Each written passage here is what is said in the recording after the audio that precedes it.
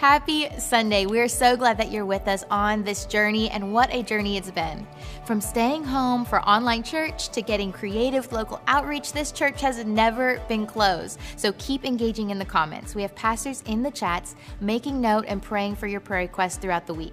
Or if you would like to further connect with our team so that we can pray with you, celebrate, or guide you in your next step with the Lord, you can text NEXT to 88,000 anytime and someone will be following up with you.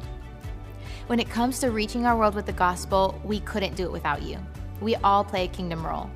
So thank you for how you're giving, how you're serving, and how you're spreading God's message of hope. You can give anytime during service through any of the ways on the screen. Again, we're so glad to have you with us today. We've got a great service ahead.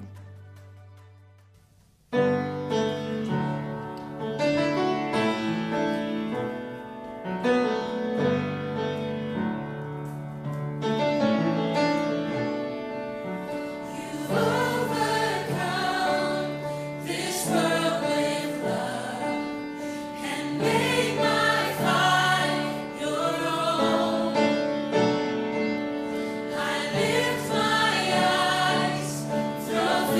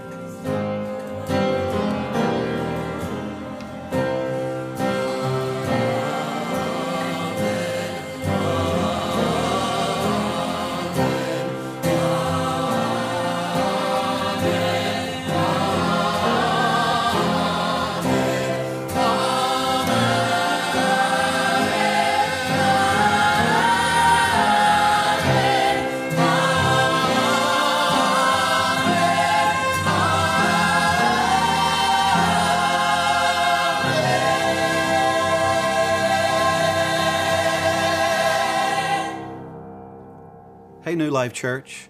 My name is Rick Bezet, and I, along with many other pastors and leaders, have been glad to say that this season, although different, we have been able to pray with people, minister to people. More people have connected through the Word of God digitally than I ever thought possible. So I have an announcement to make, but I want to make this clear first. We are going to remain as pastors through this means for a long period of time, and I want to thank you for your faithfulness. We've also made it pretty clear that phase 1 is way too difficult to meet as a church. But we studied this and we've thought about it, and we are convinced that we can do it with certain precautions. So we've studied it, we've visited other churches, and on Father's Day, June the 21st, we're going to meet again at every campus in the state of Arkansas. If you want to know details for your campus, on Wednesday, June the 10th, the pastors are going to put together that announcement through video, and they will post it at their campus site right there on Facebook. So go and take a look at that, and you will see the details. So many of you might have questions about what that looks like, but I just want to make this clear. We're going to pastor here like it matters, because it does. And some may want to return to the church in a building. If that's your preference, this could be your chance. But first, pay close attention to the way that we'll have church in that phase. So today, I want to talk to you about pride. I'm calling it pride and arrogance because I believe this is a great season for us to pay attention, for us to listen, for us to pray. This is the reason why we've talked about love so much. We have to have humility in our nation, in our church. We got to have it in our home. I've noticed that there's so many people, young and old, who are arrogant. And when this happens, it breaks down relationships. Even in my home, it will hurt my home. So I'm going to talk about this with a lot of conviction because I think it keeps from us growing in our relationship with God and one another. Here's a question.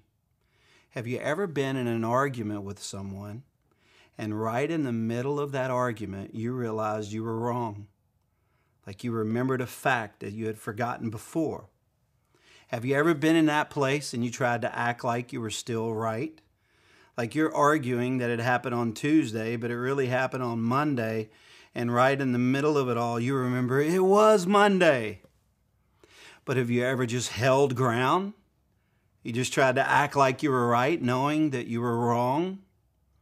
That's pride. I'll tell you something else about pride. It keeps you from making phone calls to learn and to listen. It keeps you from praying with people. So if you find that you're in a cycle right now where you are not growing, I think it could be related to pride, and maybe even deeper than that, it could be arrogance. So I find when you're loaded with pride, and there are so many seasons where that is me, I always notice what everyone else needs to work on in those seasons. But I've noticed when I'm humble, I'm looking around for what I need to work on. So I want to talk to you about this because to me, it's related to wisdom as much as any other topic. And in fact, if I were to ask you, what is the worst sin that you could participate in? We could argue about the theology that really no sin is worse than another sin except for the consequences. And there's a measure of that is true. For example, if you've ever sinned once, you still have to be forgiven by Christ to have a relationship with the Father. This we know. But I want to go back to that question. What is the worst sin? Well, I am convinced that it's probably pride. A few times in the Bible, the Lord relates and even states what sin he hates the most. And pride is listed first. You can even see in Scripture that God opposes the proud, but gives grace to the humble. Right now, wherever you are, can you say with confidence that you need more grace? I know I do. Well, he's going to oppose people who are prideful, thinking they know what's going on and they know all the answers, but he's going to extend grace to those who are humble. If you think about Lucifer, the reason why he was kicked out of heaven was because of arrogance, pride, and it'll take heaven out of you. You can see it right there in the garden with Adam and Eve. Eve was not trying to feed her face. She was feeding her pride. And it led to the downfall. The Bible talks about first comes humility and then comes honor. So without humility, you'll probably never have the respect that we all want in our life. So we have talked to you about love. That love never fails. We've tried to hit that straightforward for weeks now. That love doesn't keep records of wrongs, and it is kind, and it is patient. But today I want to take it a step further or deeper. And I want to talk to you about pride and what it does to the soul, my soul and yours. There's a person in the Bible who I think exemplifies humility more than most. Let's just put it that way.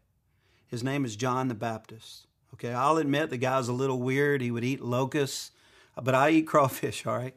I understand eating weird things. But in John chapter 3 and verse 30, they were trying to give him a lot of accolades, a lot of respect, because he had it together with the Word. He had it together in the words that he was sharing. But when they tried to give him too much credit, he goes, no, wait. John 3 and verse 30, he must increase while I must decrease. Now, what I'm not saying is that you should have more insecurity.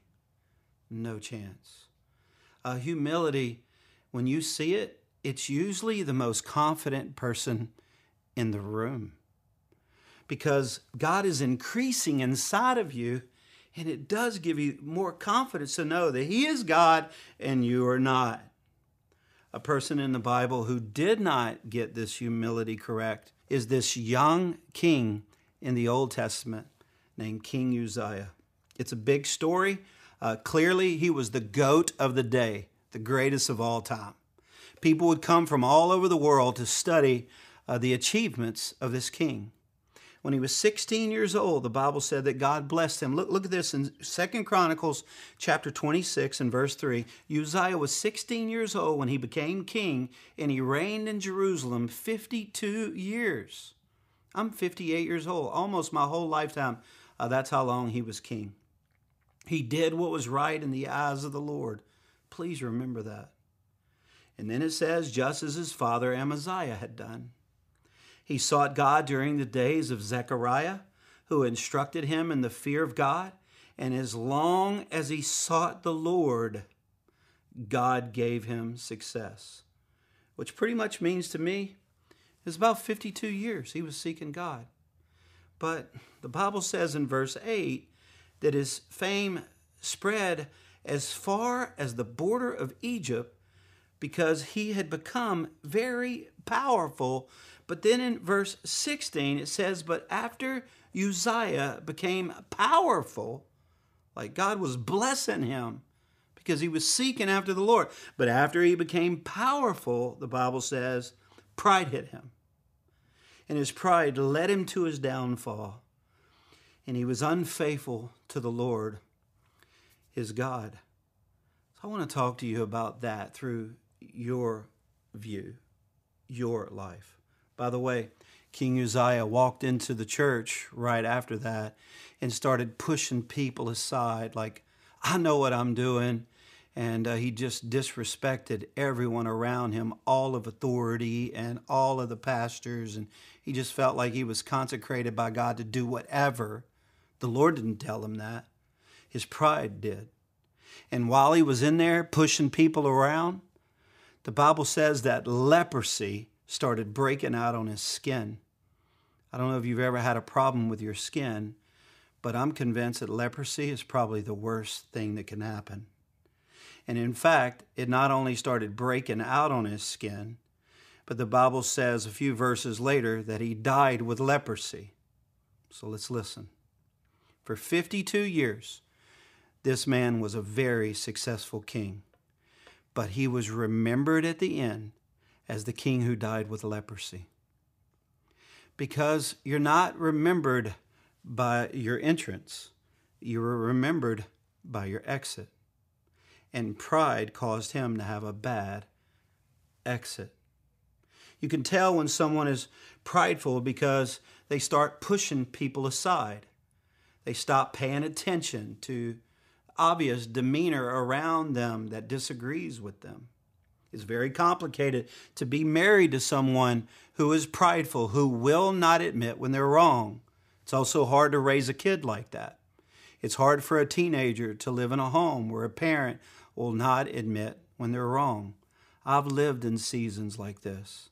I came from a family. If you want to know how to spell pride, it's B-E-Z-E-T. We're pretty good at pride. So I've thought about this through the years quite a bit. But what does pride do to a believer?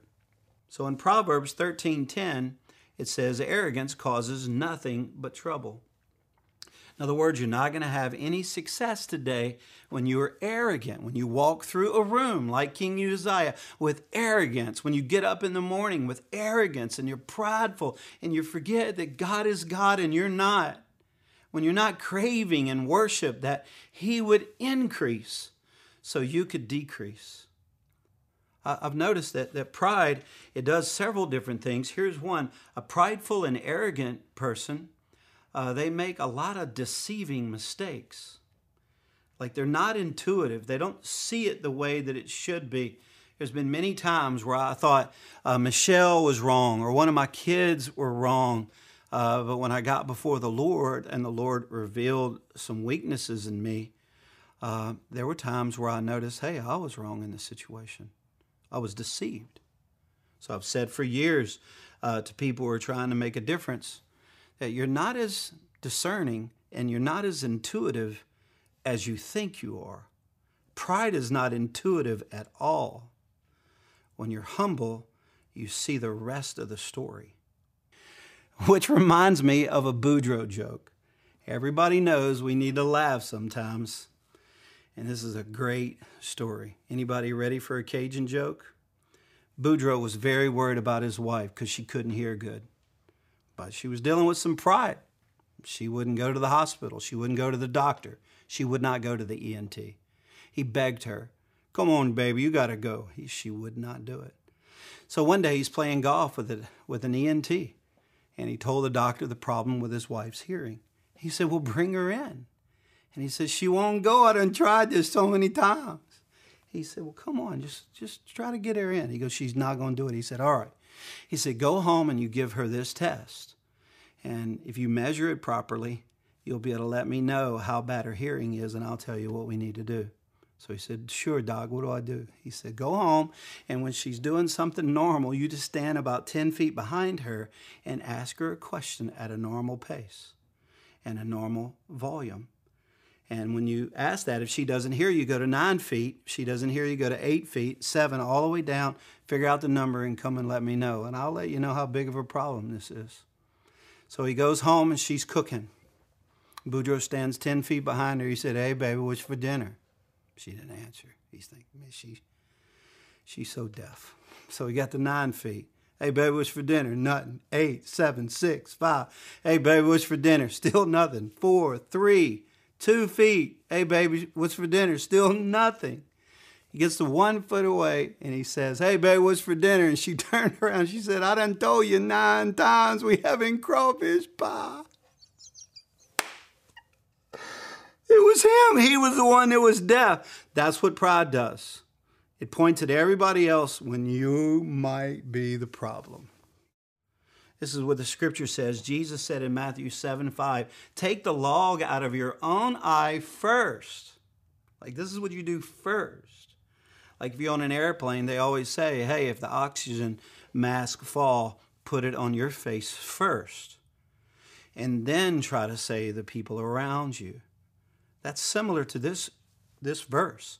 It's saying, pay attention to the plank that is in your eye, the log, the huge problem that is on you before you look around and see the problems on other people. You know what? Pride keeps us from doing that.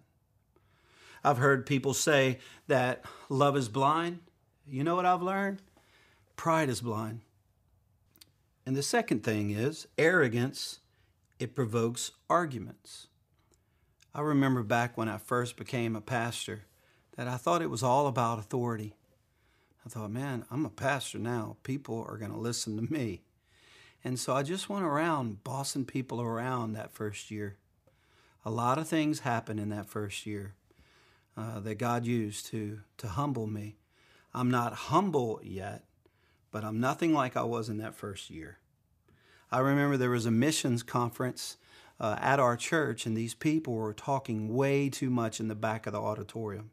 So my prideful self, as a pastor, walked over and said, I think y'all need to be quiet. Well, I went and sat back down, and I noticed they kept talking. So I walked over again. I said, you need to be quiet. I'm a pastor around here, and you need to be quiet. And then I went to sit back down again. It was about that time that someone tapped on my shoulder and whispered in my ear, hey, Pastor Rick, this is a missions conference, and those are Hispanic people from Mexico, and they're being translated to. They can't understand the sermon if you don't let them do that. It was just so embarrassing.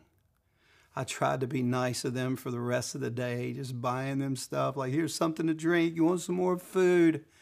And I don't know if they ever forgave me. They certainly didn't seem mad at me. But that was all related to pride. During that first year, there was a big conference with T.D. Jakes at our church. We have 6,000 seats in that auditorium. And T.D. Jakes, he brought in 10,000 people waiting outside and 6,000 in the house, in the auditorium, in the church. So people were saving seats, so we had to tell them not to save seats. I was seated way up front with my family, but there was no other seats. So I went around trying to find a seat here and there. I found one lady way in the back who had saved like 5 seats. And I looked at her and I said, ma'am, you're going to have to remove those saved seats. And she goes, is that right? And I said, yes, ma'am, you got to open those seats up. She goes, why do I need to do that? And I said, because we can't allow people to save seats now. There's about 6,000 to 10,000 people outside still. And she goes, let me ask you a question. Where are you seated? And I said, up in the front. She said, and how do you know? I said, because I saved it. I was just busted there. This is what happens to prideful people. Like they're always going to get caught in it. But do you harden your heart and become even more of a problem to everyone around? Or are you going to allow the Spirit of God to humble you? Romans 12:16 says, don't act big and don't think that you know it all, because you probably don't. And then number 3, pride prevents intimacy. Here's what I know for sure. You cannot get close to somebody who's prideful. You can get close to them in some areas, but not fully. Like they will not let that guard down. Like it's very protected. Pride does that. It's like they live in a prison to a degree. Like you're not getting in here. Like quarantine day in and day out for years. I remember speaking to a lady and they were having some serious marital problems. And so I had them both in there and she looked at me. And by the way, they had been married for 28 years. And she looked at me in one of the sessions because I could not figure out the problem. And she said to me right there with her husband in the room, she said, yes, we've been married 28 years. And yes, he loves me. And yes, he works hard. But I don't know one true thought about him. He has never opened his heart up to me in any way. I don't know what his fears are. I don't know what his concerns are. I don't know what he needs from me.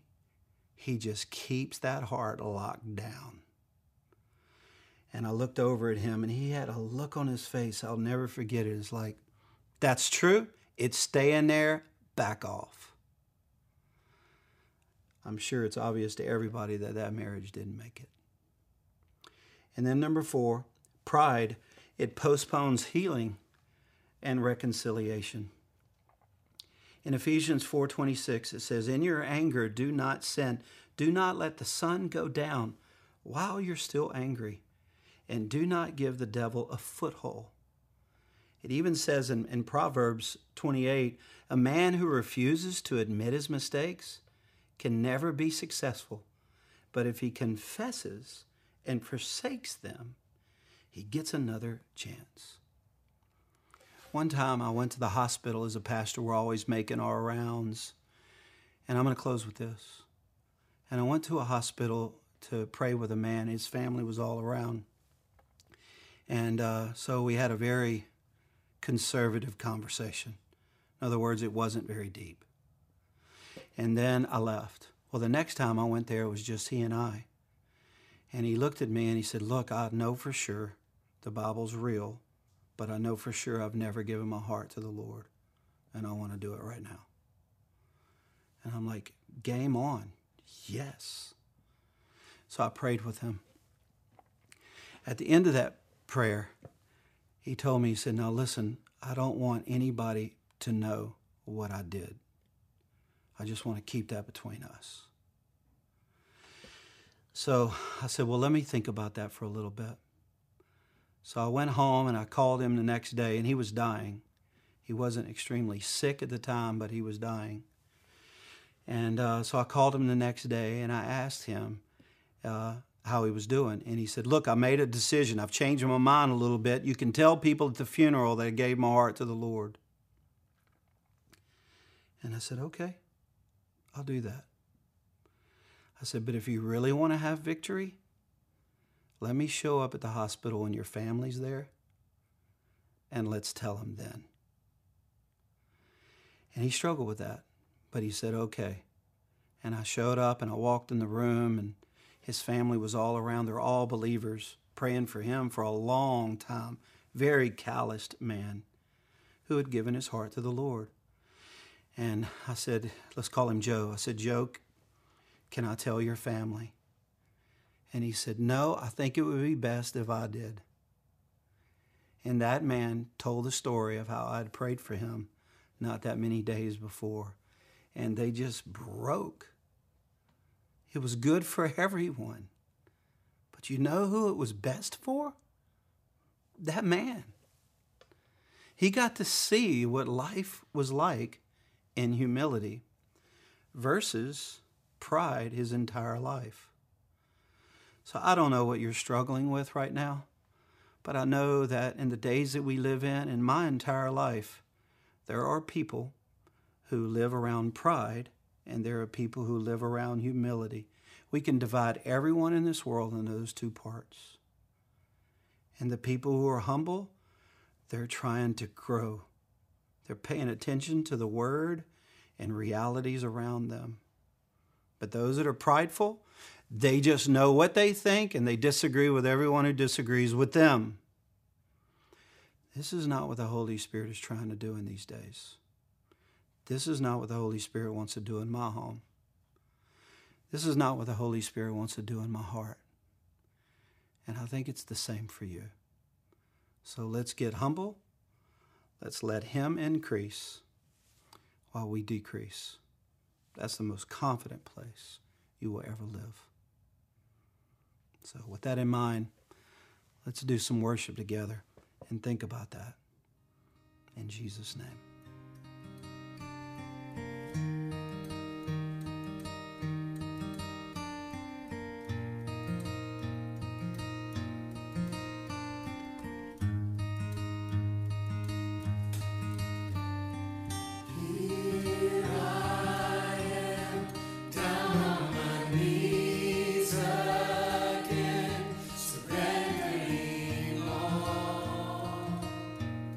Surrendering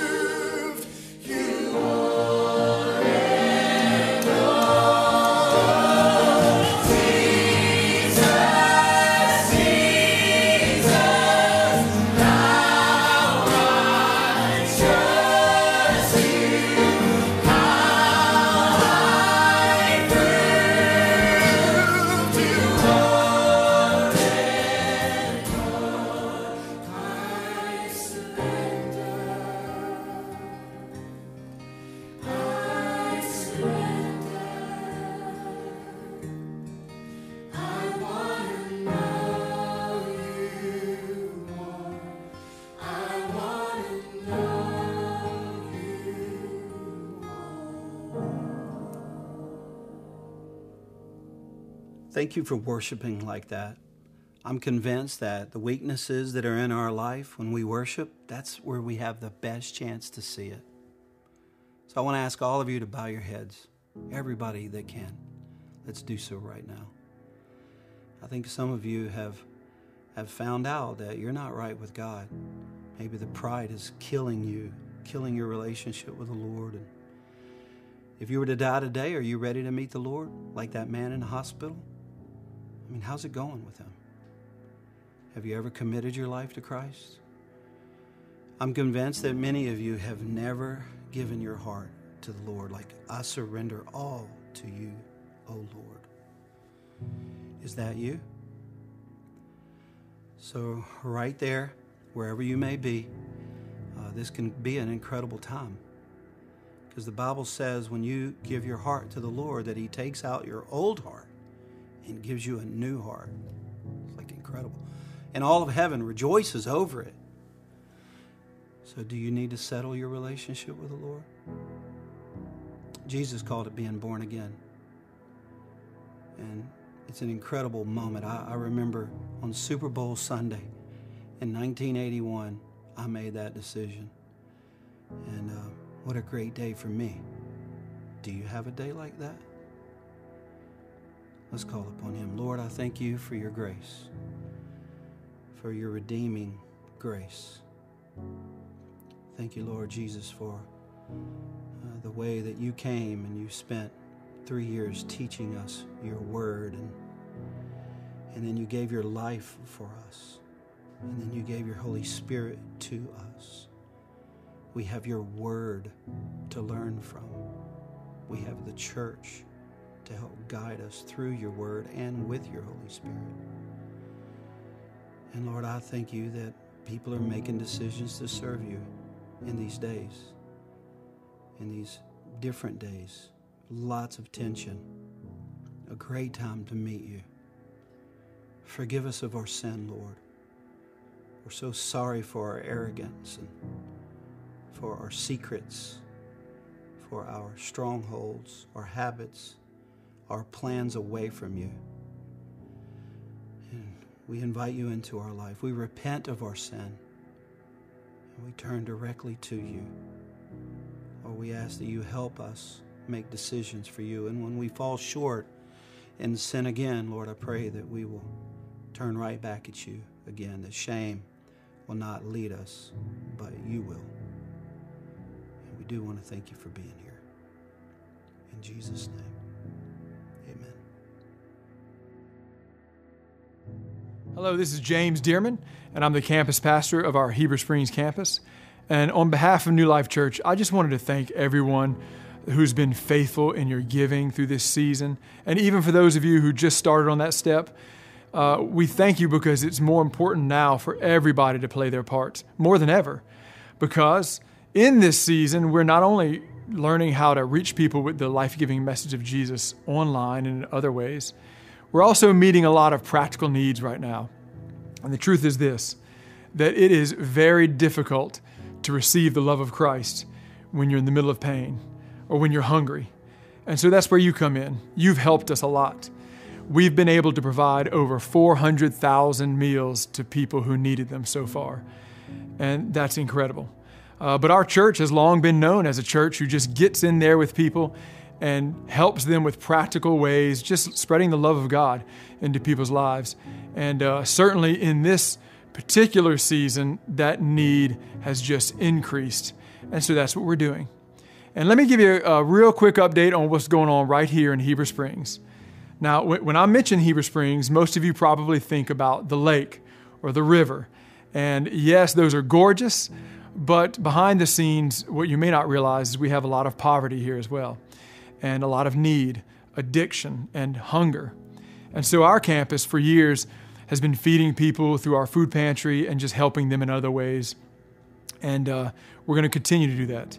But what we're most excited about that's going to help us in the future is the building that I'm standing in right now. It's what we call our outreach campus. Now, interestingly enough, it was also our original church location here in the city. We've since relocated our church to another place, but God has enabled us and given us the opportunity to be back in this building, to be able to help meet the needs in our community. It's perfect for our growing food pantry and for being able to store household goods that we can help people with and other programs. Like, for instance, this summer, we'll be feeding kids right out of this location. Here's the cool thing for you, is that you actually help us bring this kind of experience and help to people all over the state of Arkansas. And so there's several ways you can give. I believe they'll be on the screen, but you can text to give. You can also go online on our website or on our app, and you can give that way. You can set up recurring giving, which that's really helpful. Or you can mail in your donation. And if you need to know the particular address of your campus, you can find that on our website. One quick story before I go, and that is I have to brag on one of our life groups that got involved in our outreach efforts. This is a group of ladies that knows how to sew. Well, they saw the need for masks, and they just started sewing masks.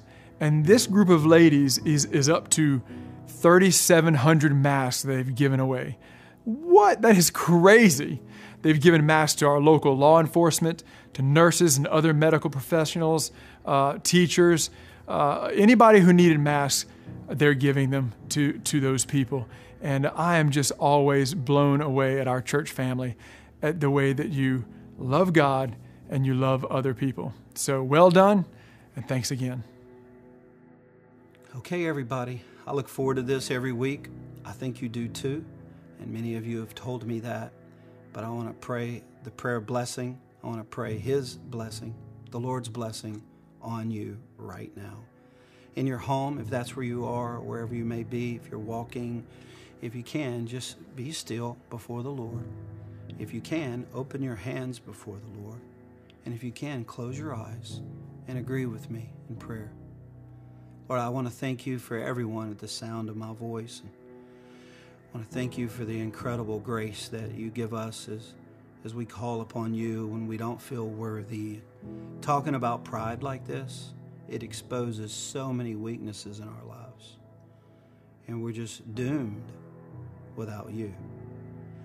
But with you, we can change. And you still love us. It's hard for us to comprehend that. Even knowing the mistakes we're going to have this week, we're going to make this week, you still want us around. You have incredible grace, incredible love. You're very consistent. So Lord, I ask that grace and your face and your name shine upon us.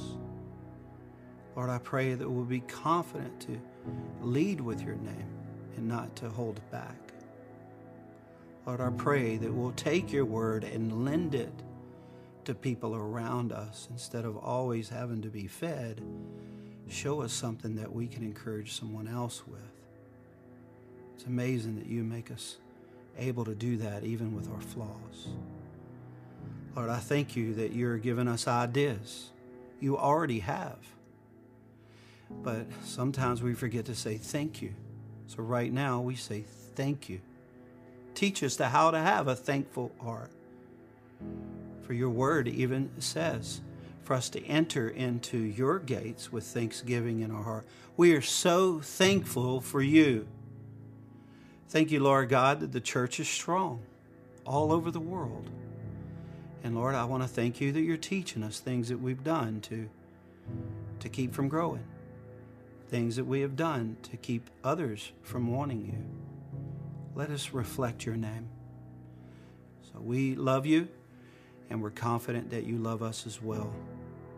And Lord, let this be a week where we read your word, where we stay in devotion with you, and where we worship you in spirit and in truth. Because you're worthy of it. You're amazing. And we love you. In Jesus' name we pray. And all the people right there in your home or wherever you are, amen. God bless you, and we'll see you around.